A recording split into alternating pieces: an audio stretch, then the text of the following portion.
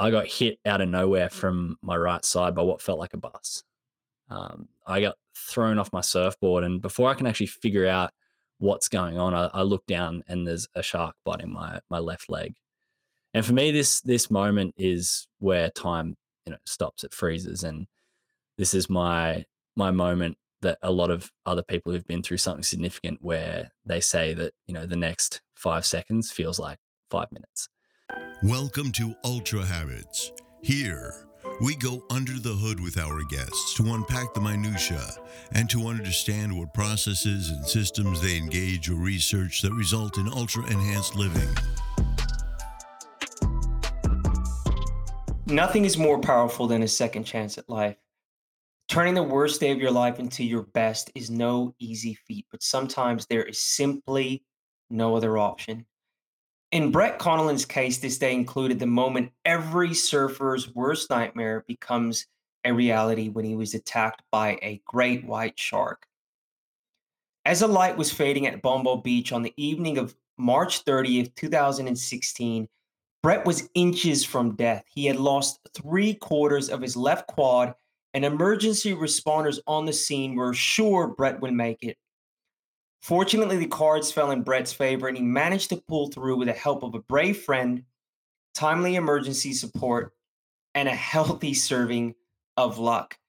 The events that saved Brett's life were not lost upon him, and that perspective was needed as he faced a long and challenging road to recovery. With a bleak outlook prescribed to him by doctors, it was evident that Brett's life as he knew it would never be the same. Now, these moments in time are pivotal in any person's life as they often lead to questioning purpose, identity. Up till then, Brett, all he did was surf. However, what Brett did not know at the time was that following months were even more life changing than just the injury itself. The recovery forced Brett to climb a new mountain, in his words, and develop a different mindset towards resilience, which helped him defy the odds to be able to walk again and eventually get back in the water and do now what he loves doing the most. Although the story may sound perfect, it was only the beginning. Brett soon realized that the lessons he learned through his recovery, he needed to apply to all areas of his life. This has pushed him to be the best version of himself, both personally and professionally. And this new version of Brett, fueled by purpose, drives him to use his powerful story to help others make the most of their journey. Now, Brett's experience is going to be chronicled in a documentary which is called Pyrophytic. It is a really interesting name. I suggest to those that don't know what that means to look it up because it's a pretty cool name. His journey and the journey of those that were close to him are documented in this film, and it's quite powerful. The trailer's out now. Brett is back in the water. He's doing what he does best. He has changed his relationship to surfing. In fact, before the film is released, he's going to do a 52-kilometer paddleboard from Molokai to Oahu, and the event takes participants through waters exposed to massive swells and heavy currents. So, this is a story about reinvention. What happens when our identity and what we thought our purpose is shattered in an instant? How do we pick ourselves up and how do we reorientate ourselves to a new purpose, leveraging the strength of our experience and being resilient? I leave you in the capable hands of Brett. Peace out, folks. I hope you enjoy this conversation. Brett, welcome to the Ultra Habits. So welcome to the show, man. Thanks for having me. Hopefully kicking the year off strong, right? Are you surfing today? There's actually waves around, so yeah, I think I will at some stage. But I've been in the water the last couple of days, and it's been good. So it's probably nice to have a morning off and let the arms rest a little bit. But I'll Mm, definitely be out there later on for sure. yeah, I could see the surfboard in the background. So, Yeah. so let's jump into your story, man. Give our audience a flavor, Brett, of where you're from and how and where you grew up, man. Yeah, so Grew up in a town called Kiama. I still live there today, despite having tried to move away a few times. I've always come back, and that's kind of the town that it is. Very small, and I think that's one of the things that I really like about it. Like everyone kind of knows everyone, and that's something that I enjoy. I think some people don't like that, but that community aspect is something that I've always valued a lot. Something that came to help me later on in my life massively, which I'm sure we'll talk about. But yeah, grew up here and became a surfer at a fairly young age. Not as young as what people are starting to surf now. You see kids out there when they're like 2, 3 years old. I started when I was 11, which gave me a lot of time to learn to love the sport. I think I came into it at a good time where I'd played a lot of other sports. And as soon as I stepped on a surfboard, just something different about it, how it wasn't a team environment. It wasn't something where you're relying on someone else to do something. It was something where it's just you and the ocean and what you can do out there. And that's something I really liked, mainly as that point of difference. But it's something that I very early on realized that I wanted to have as a major part of my life. There's so many aspects of surfing that I loved, and it turned out I was pretty good at it as well, which obviously helps. So I spent a lot of my younger years chasing, the dream that every young surfer has of becoming a professional. Making it onto the world tour, because that's kind of the pinnacle, I suppose. And it's something that a lot of people have, but it's something that's difficult to live out as a reality. There's only 34 people in the world that get to do it, but as a young surfer, it's like in most other sports. You look at the top, and you always kind of dream of being there. And for me, I spent the next 12 years of my life really just chasing surfing and making that a huge part of me and what I was about. Like surfing, it wasn't just something that I enjoyed doing. It was something that I was good at. Like I said, surf competitively for a number of years. My first job was as a surf instructor. I worked in a surf shop, managed a surf shop, shaped my own surfboards for a little bit there. Even went and did surfing studies at university. So you can kind of tell that surfing was a really really big part of my life, and ultimately, that was kind of what was changed massively. I suppose we can kind of jump right into my story and say that there was one day or one impact that really changed my life forever. It did happen whilst, Before yeah, we jump into that, I'm gonna unpack a little bit about your relationship with surfing. cool, Let's do that. So, surfing is an interesting sport in the sense that so much of your your performance and your ability to evolve as a surfer, I would imagine, is dependent on a lot of external conditions, like where you live, how good the water is, how good the surf is. What's that like in relation to when you look at other sports that you might have played? You're effectively, every morning you might wake up with this raring to go into the water and have a really good serve, but there's so much beyond your control. yeah, What's that's the experience with that? that's something that makes it difficult. I mean, with surfing and trying to battle with those third party elements like the waves and the weather and all of that. It is funny, and like you said there, you can wake up one morning and you can be raring to go. You want to go surf and get down to the beach and it's dead flat, or the wind's wrong, or there's so many things where your expectations can just be immediately punched in the gut, and you have to realize that that is a part of surfing. It's something that I've kind of realized in being a surf coach and teaching other people, especially when you're learning, when you have all the enthusiasm for it and you want to just go out there every single day.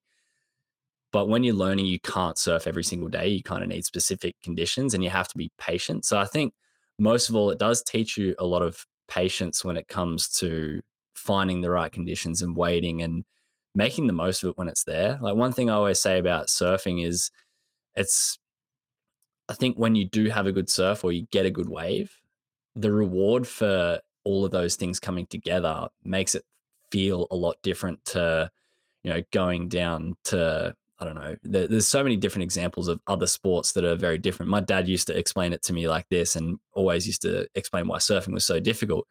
used to say that it's not like a sport like tennis where you've got a court and you've got an opponent and you're just playing rally by rally. When one rally finishes, you start the next one. He's like, it's like with tennis, you're playing not only against someone else and trying to be the best version of yourself on the tennis court, but the tennis court's not the same every time you step onto it. Tennis court might be bigger, it might be smaller, the lines might be completely different to what it was yesterday. And then most of all, that tennis court is moving at all times. So you've got to try and almost catch the tennis court before you can play a rally. So there's a lot of different factors that go into having a successful surf, which allows you to get better and allows you to improve. And I think that's something that really drew me to it. And like I said, compared to all the other sports that I played, like I played soccer, tennis is one of the ones I played. I played a lot of other sports when I was younger, basketball, baseball, like I played everything. And as soon as I picked up surfing, I realized it was so different. And I actually dropped all the other sports that I was doing and just really focused in on that. It would seem to become very good or excellent in surfing.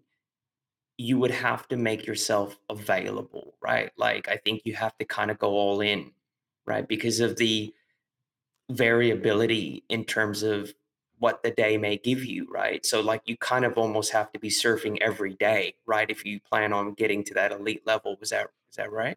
Yeah, because that's the other side of things. Once you do get better, and it's not so much conditions that are good for you. Like you can kind of surf in anything, especially if you've got the equipment and the drive to actually be able to go out and do it. You just find yourself forcing, yourself to go and surf it when it's not as good. And that's tough because when waves are good, how much easier it is and how much more fun you have. But you kind of, like you said, you have to be available. You have to surf every single day. And that's another thing that I came to realize later on is that surfing is a very selfish sport. Like it's something where you have to put a lot of time into like when you go for a surf, it's not something you do for 20 minutes.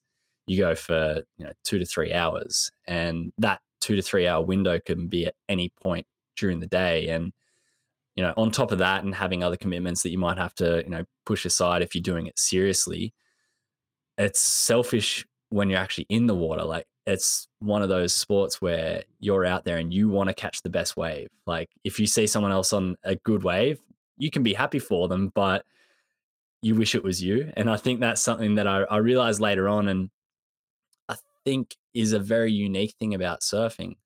There's a lot of other sports where you can see someone do something good and you can go and try it. But with surfing, you kind of need the wave. You need to be in the spot. And a big part of that comes down to being pretty self-centered out there. And I think that's a tough thing for a lot of people to do. And you see a lot of people come up that don't have that. That don't have. It's almost like a drive type of thing. Like when I go for a surf, I'm out there and I'm trying to catch every single wave. And there's other people that are happy to sit there. And for me, it's sometimes I'm like, I wish I could just sit there and chat to people and enjoy it. But for people who do take it very seriously, it can be a very isolating type of sport. So surfers aren't as laid back as we all think, are they? I don't think so. Not compared to what a lot of people thought, when surfing was starting to become more mainstream. It's an interesting point. One, in endurance sport as an ultra endurance runner, I can say the same thing. And hence why, especially with young kids, I don't like being out there for too long because I feel guilty. You're going on these runs for 3, 4, 5, 6 hours, and at home you've got screaming kids. And I think in any individual pursuit, particularly with sport, tends to have more features that are geared towards selfishness, Mm, and because it's about your performance. And that's an interesting call out that with surfing, you're fighting for the wave, right? So it breeds a certain type of competitiveness and requires an individual to be geared a certain way to get very good at it, right? You got to have a crack and you got to be willing to push, and so that's an interesting observation. So let's now move to March 2016. I think it's the March 30th. What's going on? What happened that day? Give us the play by play. the play-by-play. It's actually a funny thing. Like I always start this story by saying it was just like any other day, except it wasn't. You know, for me waking up that day, it was actually different to most other days I wake up because I got a call from my boss at the surf shop I was working at saying the shop had been broken into. This is a call at like 2:30 in the morning. So that's a different way to start a day. And, you know, when people look back at, you know, life-changing moments or days, you can always pick out little moments that might hold some sort of significance that, you know, this isn't going to be like any other regular day. But, you know, for me, that day basically has consisted of dealing with the shop break-in, you know, cleaning up glass, talking to police, doing all that sort of stuff. So it really was a regular day. I was just out there doing my job. And when I finished work, I decided to go for a surf. Uh, Surfing for me, apart from being all of those things competitively and where I put a lot of my drive into, it's still a happy place for me. Being in the ocean is somewhere that still calms me down, and it's somewhere that I enjoy being. So if I've had a bad day or if, you know, I've got things going on, I always can count on surfing to be that environment where I can go and be myself. So after that day that I had, I decided that I needed to do that. So the place I grew up surfing, Bombo Beach in Kiama, spent, you know, surfed thousands and thousands of times out there. That's where I decided to go. There's no thought that goes into where I surf that afternoon. I go down there, call my good friend Joel, and just tell him I was going to go out there. Joel's one of my good friends that I call most times I go for a surf. A little bit less now. He's got a kid and has other commitments. As you said, it's something that you find a little bit harder to be away from. But he he's an interesting person because I'll call him to go for a surf a lot of the times, and he's one of those people. And everyone has a friend like this that either you call them to do something, they'll show up late or like halfway through it, or they'll just not show up at all. Like I'm sure everyone has this person in their life, and Joel's that person for me. Um, and he was like, "Yeah, cool. I'll come down. We're going to go down to the river and go for a swim because he was with his hanging out with his partner that day." He's like, "But we'll come down to the beach anyway." So I went down to Bombo and was just surfing by myself for about 30 minutes before Joel actually came down. So that's, you know, the type of late person he is. That was actually a pretty good day for him getting down there 30 minutes later. And we were just surfing together once he'd paddled out. We were surfing for about 30 minutes. Again, just sharing waves, enjoying the session. And we were sitting a little bit further down the beach just so we could have some waves to ourselves. There was actually quite a few people out that day, but we found a little peak where we could just sit there and kind of just be to ourselves. And Joel had caught a wave. He was about, you know, 100 meters down the beach, and I was kind of just sitting out the back by myself, reflecting on like the day that I'd had, kind of going through, you know, the break in, what I'd done, and kind of saying to myself, like, you know, for the bad day that I've had, at least I've been able to come down. I've been able to have a surf, and I feel a lot better. And as I was having that thought, you know, looking back at the beach as the sun was just starting to set behind Saddleback Mountain here, like a really beautiful afternoon, and I got hit out of nowhere from my right side by what felt like a bus. I got thrown off my surfboard, and before I can actually figure out what's going on, I look down and there's a shark biting my left leg. And for me, this moment is where time, you know, stops. It freezes, and this is my moment that a lot of other people who've been through something significant where they say that, you know, the next 5 seconds feels like 5 minutes. And this is just your body going into fight, flight, or freeze. You know, it's an information gathering exercise. So for me, that's why it's such an incredible 5 seconds, which feels like 5 minutes, because I'm taking in so many little things, like looking down at the shark that's biting my leg. And I think a lot of people expect the first thing to go through your mind is to, you know, shout for help, or, you know, what a lot of people say, which is, you know, punch a shark. Like everyone knows that if, you know, you get bitten by a shark, you're supposed to poke them in the eyes or punch them. But before I can even think about doing that, time's just stood still. And, you know, I'm taking in, you know, the feel of the shark's skin as I'm kind of trying to push it away. I'm taking in the fact that, you know, there's no sound. Like I know found out later on that I was screaming for help, but in that moment, there's just no sound. It's just me and this shark. And the other thing that I can take in is the look in its eyes. Like it had no emotion. It's just two eyes of this apex predator that's doing what it's done for millions of years. And in a strange way, like this moment can be a terrifying image, but it has actually given me a lot of respect for sharks and just how good they are at what they do. Like I look at sharks now and know how they've been around for millions of years. Like they are incredible creatures. And that picture, that image in my mind is one that I think a lot of people would think brings a lot of fear, but I think it's more respect. So as I'm taking in all this information, um, you know, the interesting thing about fight, flight, or freeze is what I was going through then. It's not a final decision. Like freeze is just fight or flight on hold. It is that information gathering exercise so you can figure out what to do. And for me, I got to the point where that thing in my head clicks and it's like, fight, I'm supposed to punch it. You can't punch through water though. It's near impossible. So the only thing left for me to do is to try and get away from it. It's, the flight part of that response. And for me, that meant just trying to pull away from the shark. It was holding onto my leg, and me pulling away from it is what did most of the damage. So, the unfortunate thing for us as humans is we're pretty fragile. Like this body that we've been inhabiting, it's not that strong in all reality. When you decide to pull away from a shark that's holding onto your leg, it just separates that bit of skin from your body. Their teeth are so sharp. It's a really incredible thing again to look back on and kind of have that almost respect for just how efficient they are. Were you feeling pain? No pain at all. So when I suppose you're in those moments and there's so much adrenaline, there's no pain. I didn't feel pain for minutes after that. Not until I could actually try and reflect.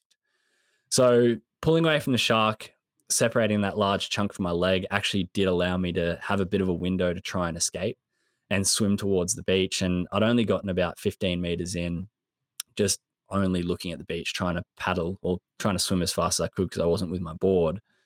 And I had a thought kind of wash over me, which is, I think, only natural. I've been bitten once. Is this thing going to come back a second time? And I looked back over my shoulder just in time to see it coming back and was able to put my hands out to try and stop it. My right hand actually landed pretty well on its nose. My left hand went into its mouth and I lost some skin off my hand and wrist and was able to get it out just before it bit down. But it pushed me through the water for the next 20 meters or so with so much power. And here I am again, kind of You mean trying you to, have your hand on its face and it's yeah, pushing you yeah, yeah, towards the beach? towards the beach, which is the best direction for it to be pushing me. Um, but again, kind of in a situation where I don't know what to do. There's, I can't really say, right, I can try and pull away from it now because I don't know what's going to happen next. And luckily, I can see a wave approaching. And I think my only kind of window for escape is when this wave hits us, I can try and push the shark to the side and hopefully, get all jumbled up in the whitewash and hopefully get separated from it then. And that's what I did in that moment. And luckily, the wave was pretty solid and actually pushed me in a little bit more. And I felt the shark actually hit me one more time underwater from the side. But by the time I came up after that wave, I was actually standing up on the sandbank. It was about waist deep water.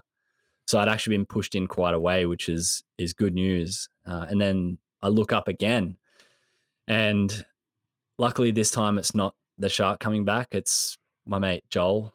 He's paddling towards me as fast as he can. He'd obviously heard me shouting for help and had seen that danger and decided to paddle towards me, which is something that I'm incredibly lucky and incredibly grateful for. Because without him there, I wouldn't have been able to make it to the beach. Like he put me on his surfboard, he took me back to the beach, and by the time we got to the sand, I could not move anymore. Like I'd lost a lot of blood by then. I was in shock, and I couldn't even lift my arms up. So he's dragged me up the beach, and then run off to get some help. And that kind of left me laying, by myself again, trying to reflect on what had just happened. And this is kind of where the pain starts kicking in because for me, I was like, okay, I know I've been bitten by a shark.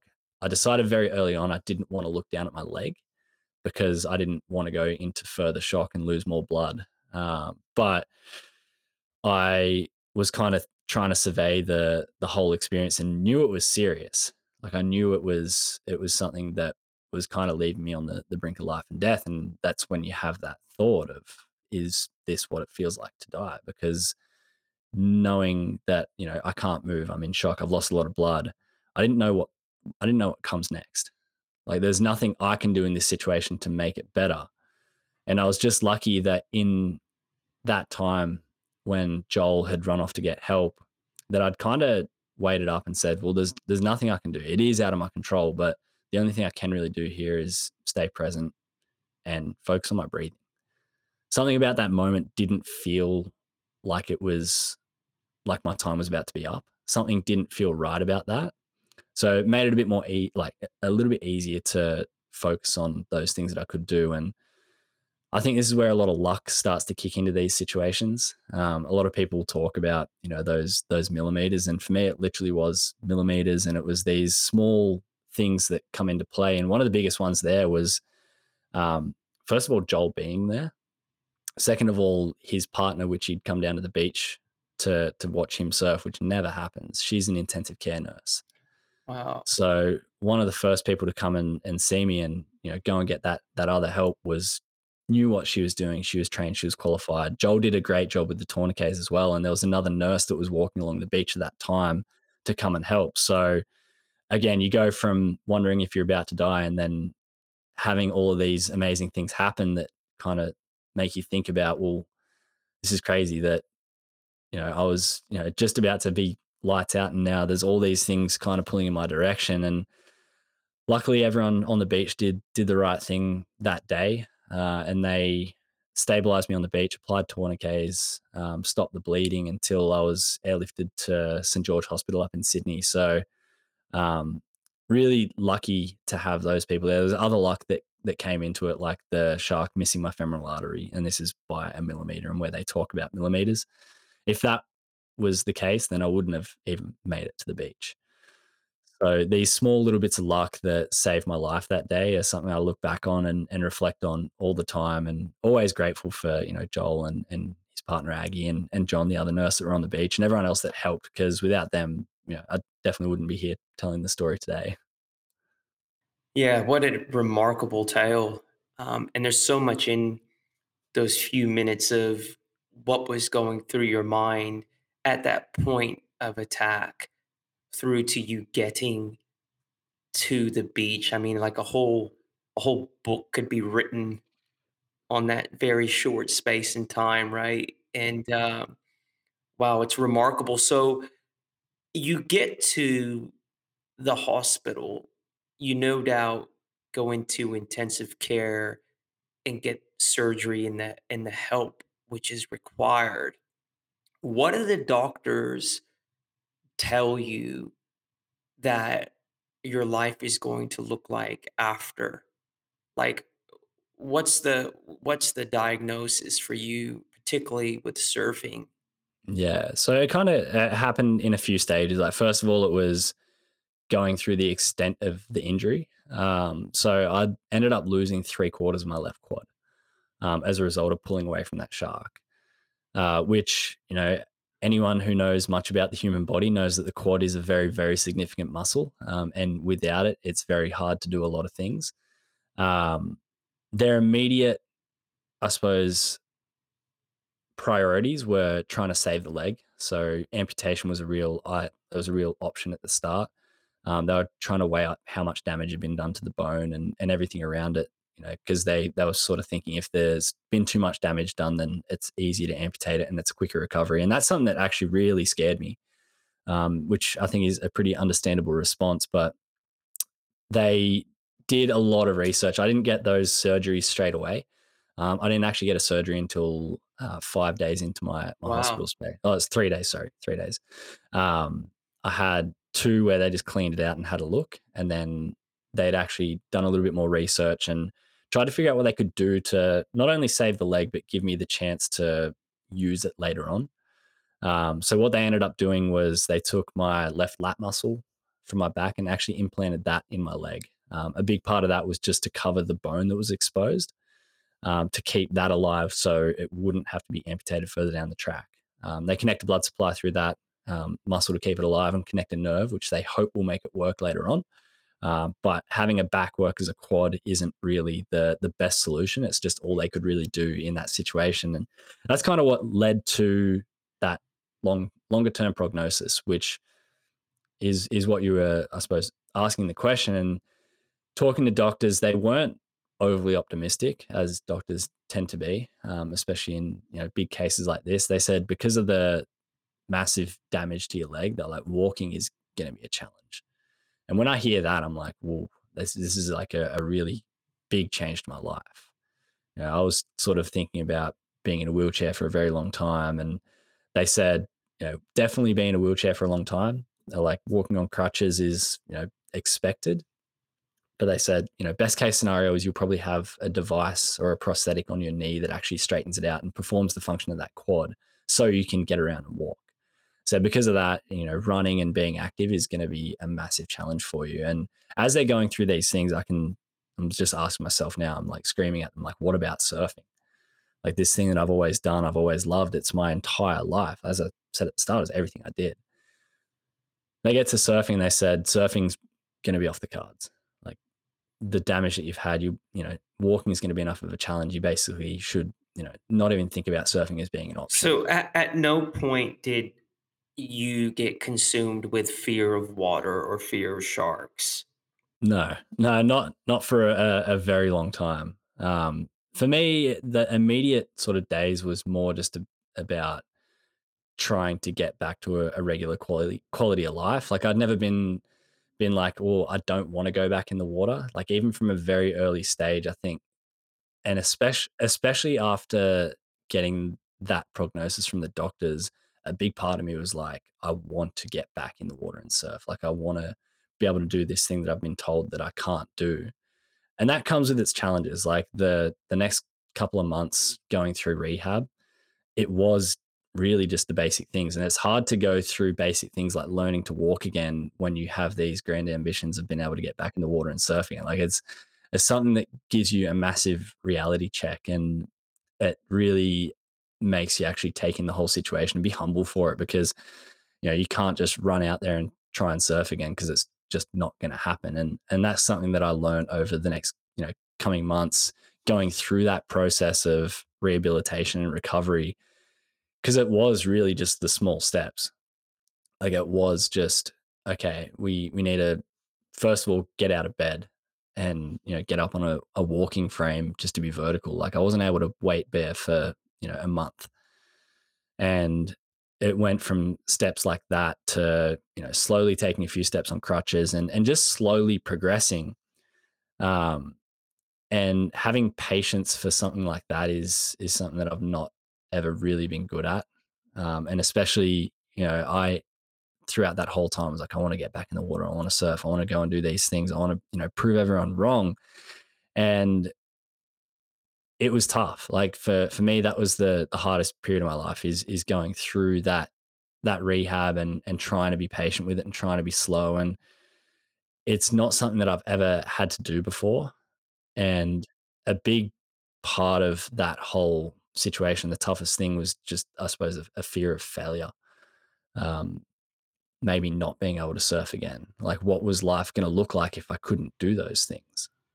I think there's an interesting piece in your story, and it comes up with a lot of our guests, is this concept of your identity and who you are tied up in your surfing. And I think to quote yourself, you said you were forced to look at climbing a new mountain, right? So developing a different mindset around what you're going to do and who you are. How did that evolutionary process happen? Like, so you're in this like, oh shit moment. I may never get to surf again. And you're kind of having this crisis, obviously. Like, how did you get to this place then of realizing that you're you're gonna have to evolve? Hey guys, it is RJ here, and we wanted to take a hot minute to thank you for all your continued support of the show. We truly do love you guys, man, and value all the support you have given us over those last 2 seasons. So we want to make our impact more direct for you. So do this: screenshot this episode and make a post and tag us at Ultra Habits. Use hashtag Ultra Habits, and we will give you not only a shout out on the following episode, but I will follow up with you for a 10 to 15 minute conversation to talk about habits and what you can do to make your habits much more impactful in your life. Anyways, we're going to leave you back in the capable hands of the guest. Enjoy the rest of the show, peeps. Yeah, it was tough. Like for me, the hardest thing about going through that is I hadn't been there before. Like I'd never been at, in a situation in life where I'd lost so much. Like I'd, up until that point had a pretty good run. And sitting there like in hospital, you do feel very alone. And one of the biggest things that I say in that evolutionary process was the support that I needed. Like I said, growing up in a small town, that support was something that helped me massively. It was my friends, my family members. It was the surfing community actually worldwide. For something that I kind of wrote off as being a selfish sport before, having everyone kind of reach out and know, I suppose what surfing means to someone, and everyone kind of being like, you can do it, you can get back in the water. It was a really big thing for me. But because it didn't come straight away and I didn't know how long it was going to be before I got back in the water, rather than focusing on the person that I was before, I kind of needed to separate myself a little bit from that. So I needed to almost have this different identity through my recovery where I focused on other things in life. And it was actually one of the best things that I could have done because it really took my mind off the person that I was before.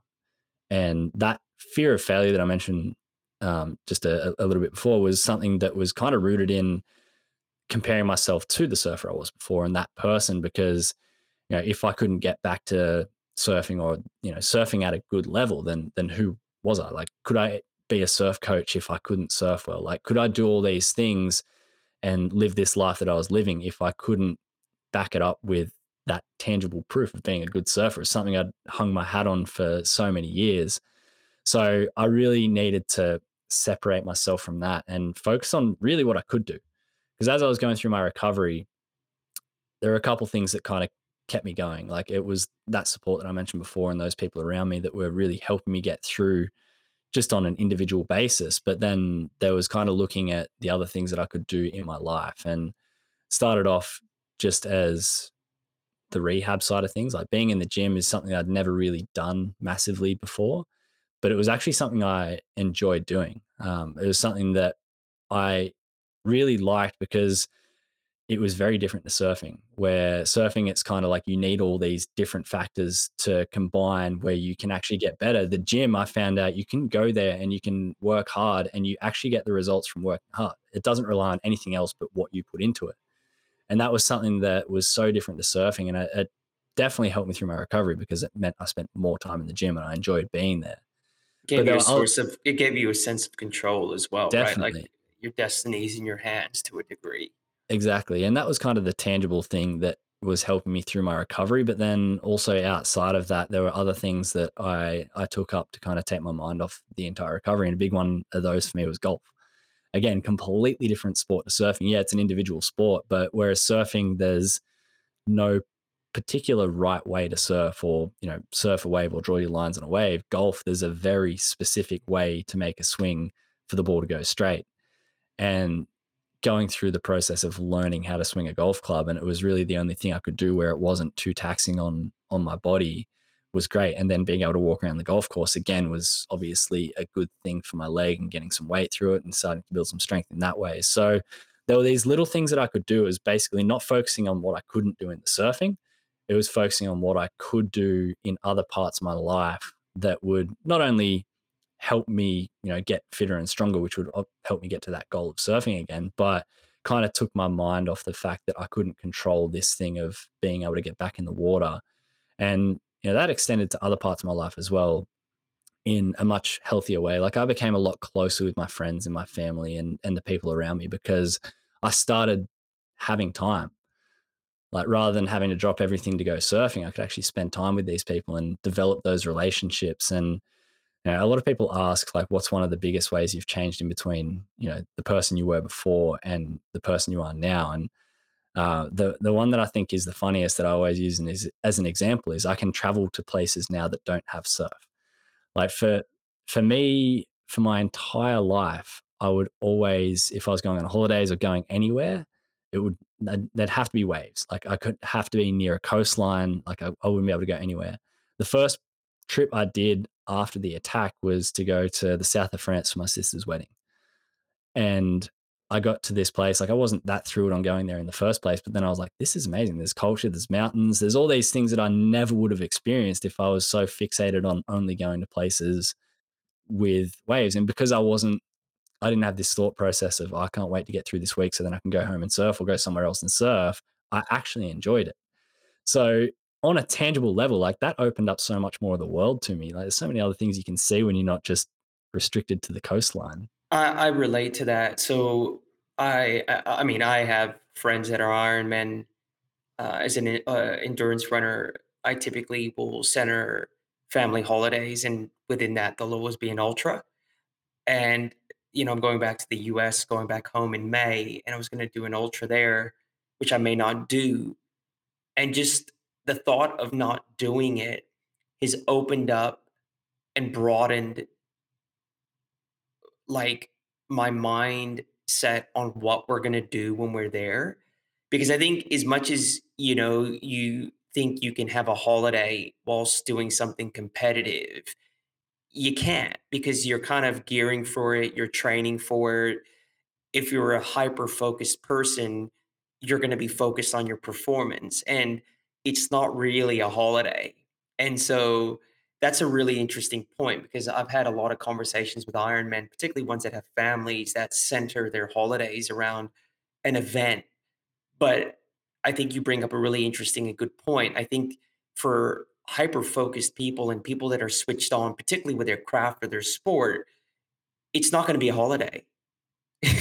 It's like you're not gonna because you're gonna be focused, especially something like running or Ironman, your diet, your nutrition, your lead up, and I'm sure you have your processes with your surfing as well. So I think that's an interesting point. So you're we're in 2022, so this is 6 years ago. What's your relationship to water, to surfing now? It's definitely different to what it was before. Like an interesting part of that was, I suppose, the process of getting back in the water and surfing again. It took me 5 months of that intense rehab before I was able to actually get back in the water, and that was just on a longboard, like not on the board that you see behind me here. It wasn't, the surfing that I was doing wasn't anything special, but it was just getting back in the water, and then there was the process of trying to improve that surfing to try and get back to a level that I might have been at before. And as I was kind of going through that process, I kind of realized that there was, surfing, whilst it is a very important part of my life and it's something I do every single day, it's something that I think about all the time. I still enjoy competing. I still enjoy so many other parts of surfing, but it just holds a little bit of a different place in my life now. I surf for enjoyment a lot more than I did before. Whereas before I'd be forcing myself to go and surf, 1 foot dribble, and maybe not enjoying it, maybe getting frustrated. Now when I surf, I can truly enjoy it more. Like I can ride different boards. I don't have to always ride a high performance board and be surfing my best. Although I do go through phases where I want to surf good, and I might knuckle down for a couple of weeks and try and surf every day just to kind of prove myself that I can still do it. But a big thing that happens is you realize that you're not the surfer that you were before. Like for me, going through improving and still being like, I still say that I surf very well. Like I still am a competent surfer, and probably if you look at competitive surfing, would surf competitively better now than what I did before because of the way that my surfing has changed. But because of all the other things in life that have kind of evolved as a result of the attack, and the way in which I value different things now has just changed my focus. And I don't think there's anything wrong with having more than one focus, but a big thing that I learned along the way was having a story to share and something that I can do that is completely different to what I did before. Sharing, it didn't take long for me to realize that I wanted to kind of share my story to help other people. The first time I was actually just asked to go and tell my story chronologically was just at a high school, and I didn't know what I was doing. Like, I've always been a shy person, talking in front of groups or in front of camera or anything like that, and I was terrified and just went and told my story chronologically. And one of the teachers came up to me after that session. He's like, I haven't seen those kids sit still for 5 minutes before. They just sat still for 45 minutes the entire time you're talking. That feeling of being able to have an impact on someone's life is something that made me take a step back again and say, well, what actually means a lot to me? What am I going to be happier looking back at my life in, 40 years time, saying, I kept chasing that, path of becoming a professional surfer. And whilst that was a good time and I enjoyed doing it, what can I say I actually left behind? And looking at my life in that way, it made it pretty easy to say that, things are going to change. And, the life that I live now, there's a lot of similarities, but just the overall purpose and the overall meaning is a lot different to what it was before. And that's something that, it's a change for the good for me. It's only added to the life that I was living before. And that's something that, I wake up every morning and, am pretty grateful for what I get to do. Yeah. Yeah, I get that. So you've kind of your life looks the same, and there may be this similar features to what it was before, but your guiding force is more depth and more width. So let's talk about your habits. So I think in many ways, your recovery and the process that you had to endure to recover would be very insightful to people that have these New Year's resolutions that I've got my views on New Year's resolutions, but I think it would be interesting for our audience as to what your habits were, particularly when you were recovering, because I know you would have been in a place where you weren't necessarily feeling like you wanted to do stuff. Your body may not have allowed you to do things the way that you could have before, but you would have had to become completely involved in the process versus what you felt or thought.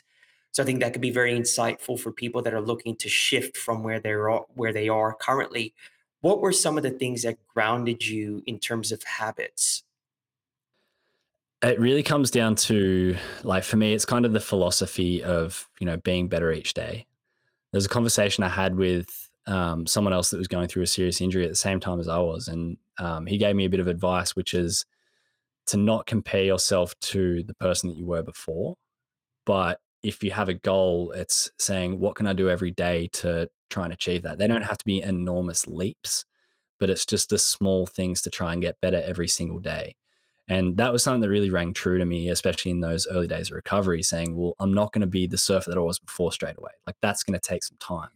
But what can I do today and tomorrow to work towards that?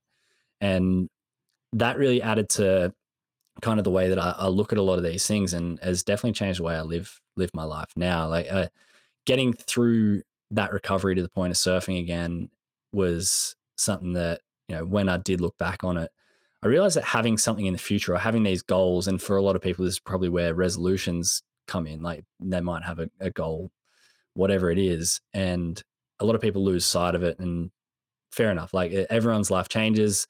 Whatever someone's goal is fine. And, some people stick to them, some people don't. But for me, it was having something that I really wanted to work on, having something that I really wanted to achieve. And for me, since that, it's been, probably doing more endurance things for my body. And it went from one of my mates who asked me to do the Oxfam 100K walk. And that's something that I probably shouldn't have been able to do, but I was like, I'd like the idea of being able to train for something and being able to do that. And then it was running a marathon, which I ran my first marathon a couple months ago, to next year or this year. I keep getting the years mixed up. I'll be paddling the Molokai, which is a 52K open ocean paddle between two islands in Hawaii. Having these big challenges that I want to go towards has been something that drives me, and something that I can keep in the future, and something that you can probably relate to as well. If you've got an event or a race or a distance that you want to try and achieve. But for me, it was about the way that I looked at these goals and paired with that advice that I got before, which is trying to be better every single day, because whether you achieve that goal or not is irrelevant in my view. Like if you achieve it, that's awesome. Like you can be so proud and so happy. But if you don't achieve it, as long as you've put in everything that you know you can do to get to that point, if you've done everything you can do to be better each day and you haven't done it, then you can't be ashamed of not achieving it. Like pride lives in the process there of doing everything you can do every single day. And that for me has been one of the things, just in the way I look at a lot of things I do in life and kind of breaking it down day by day, because, these big, sweeping changes that people might want to make in their life, it doesn't happen overnight. It happens with every single step that you choose to take every single day. And I guess that'd probably, I'd be interested to see what that actually, how you look at that, because I know for myself, when I was going through the whole marathon running thing, like I found that a really big challenge, but running was a big thing where I was like, okay, I can do something every day to help me get to that goal. And yeah, is that something that you Yeah, do yeah, I think personally? yeah, look, I think you're 100% right. I think you set yourself a crucible and the process will transform you. And it's as simple as that. And I think you gotta be in love with the slog, because that's where the evolution will happen, not in the goal itself. And as an athlete or endurance athlete or whatever, the actual race is the easiest piece.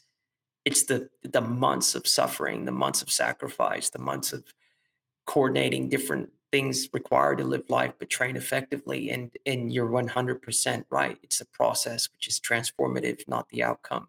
And I think that's actually, to really embrace that and know that truly in your heart and walk that, is a competitive advantage. Not everyone, some people understand that conceptually, but they can't actually walk that.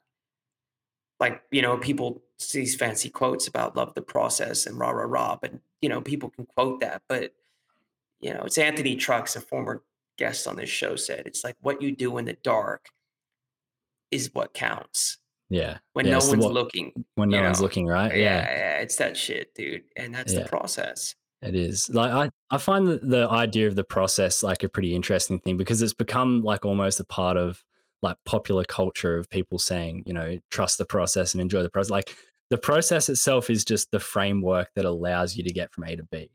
Like the hard work that goes into following that process is what a lot of people I think skip over.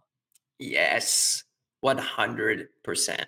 And that's where, identity, how you see yourself, habits, those are the things that drive us. Because I mean, I know that an individual's habits and what they do will serve their identity. Hence why resolutions don't work, because a person doesn't see themselves yet in a way that will sustain those new behaviors. So yeah, that's a really interesting piece. So I think what we'll do is we'll wrap it up there, Brett. I know you've got a trailer out. What's going on? Where can our audience learn more about you, bro?